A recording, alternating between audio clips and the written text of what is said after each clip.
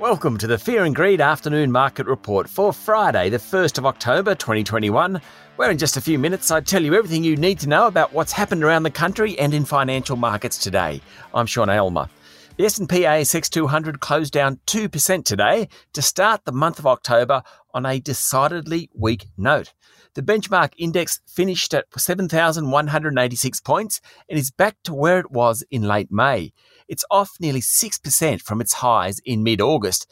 But it was a very busy news day all round. New South Wales Premier Gladys Berejiklian resigned, shocking pretty much everyone, after the state's Independent Commission Against Corruption said it was investigating whether she'd breached public trust and was liable to encourage the corruption of her ex-boyfriend, former MP Daryl Maguire.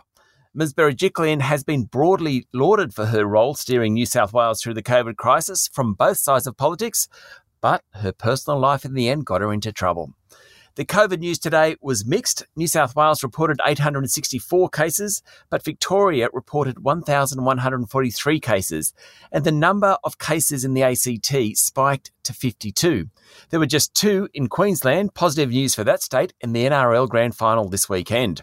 In good news from Qantas, the airline will restart international flights a month earlier than expected after the Prime Minister said the ban on overseas travel would be lifted from next month, when 80% of the adult population was vaccinated.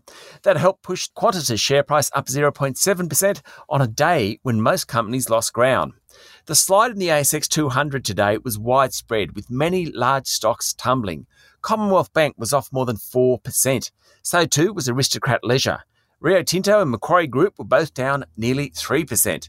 But the prize for the worst of the day went to Virgin Money, the UK-based financial services group that tumbled nearly 8%. Mineral Resources was off 6.7%.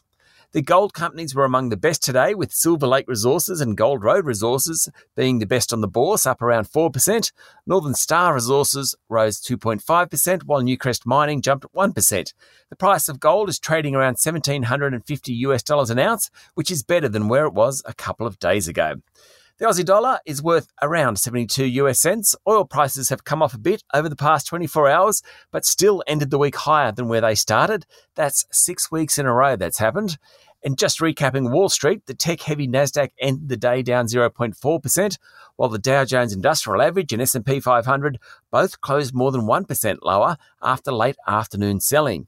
Negotiations around big spending packages in Washington are ongoing and spooking markets. So too is inflation, higher energy prices, fears about China, all sorts of things. That's it for the afternoon market report for Friday, the 1st of October 2021.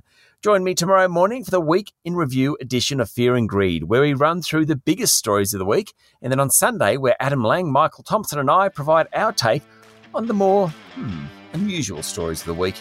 I'm Sean Aylmer. Enjoy your evening.